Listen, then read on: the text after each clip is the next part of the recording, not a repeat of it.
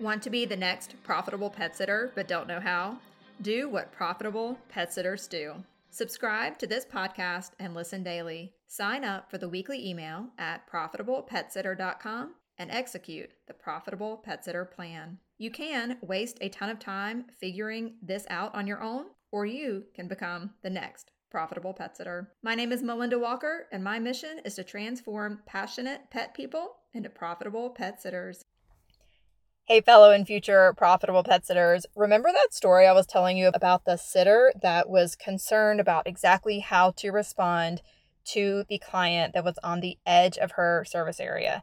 The person was 20 minutes away. She wanted a daily walk, and the sitter didn't know exactly how she should respond, right? She was a little stressed about it. She worried about it. She brought it to me later on after she had worried about it herself. And then she called the client back and said her decision.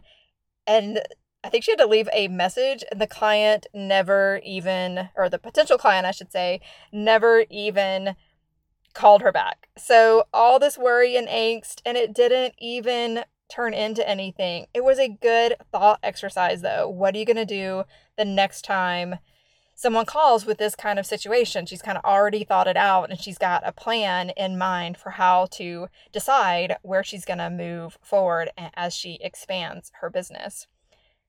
My point in telling you all this is most of the time, it's really not worth worrying too much about exactly each and every situation that comes along.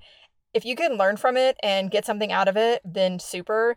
But if it is causing you stress and anxiety and worry that you're not going to handle the situation perfectly, just know another situation will come up. Another client will call. If it doesn't work out with this one, it wasn't meant to be. They're not your ideal client, and you're not their ideal pet sitter, and that's okay, because there's a lot of other people that will want your service and need your service and appreciate your time and at least have the respect to respond to you.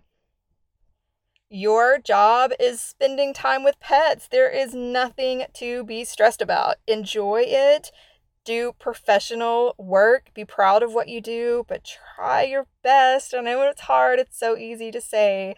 Try your best not to stress about it, especially if what you're facing is this client wants something last minute. That was a really hard lesson for me to learn. Is a client will call, especially a brand new person will call and say, I'm going to need something this weekend.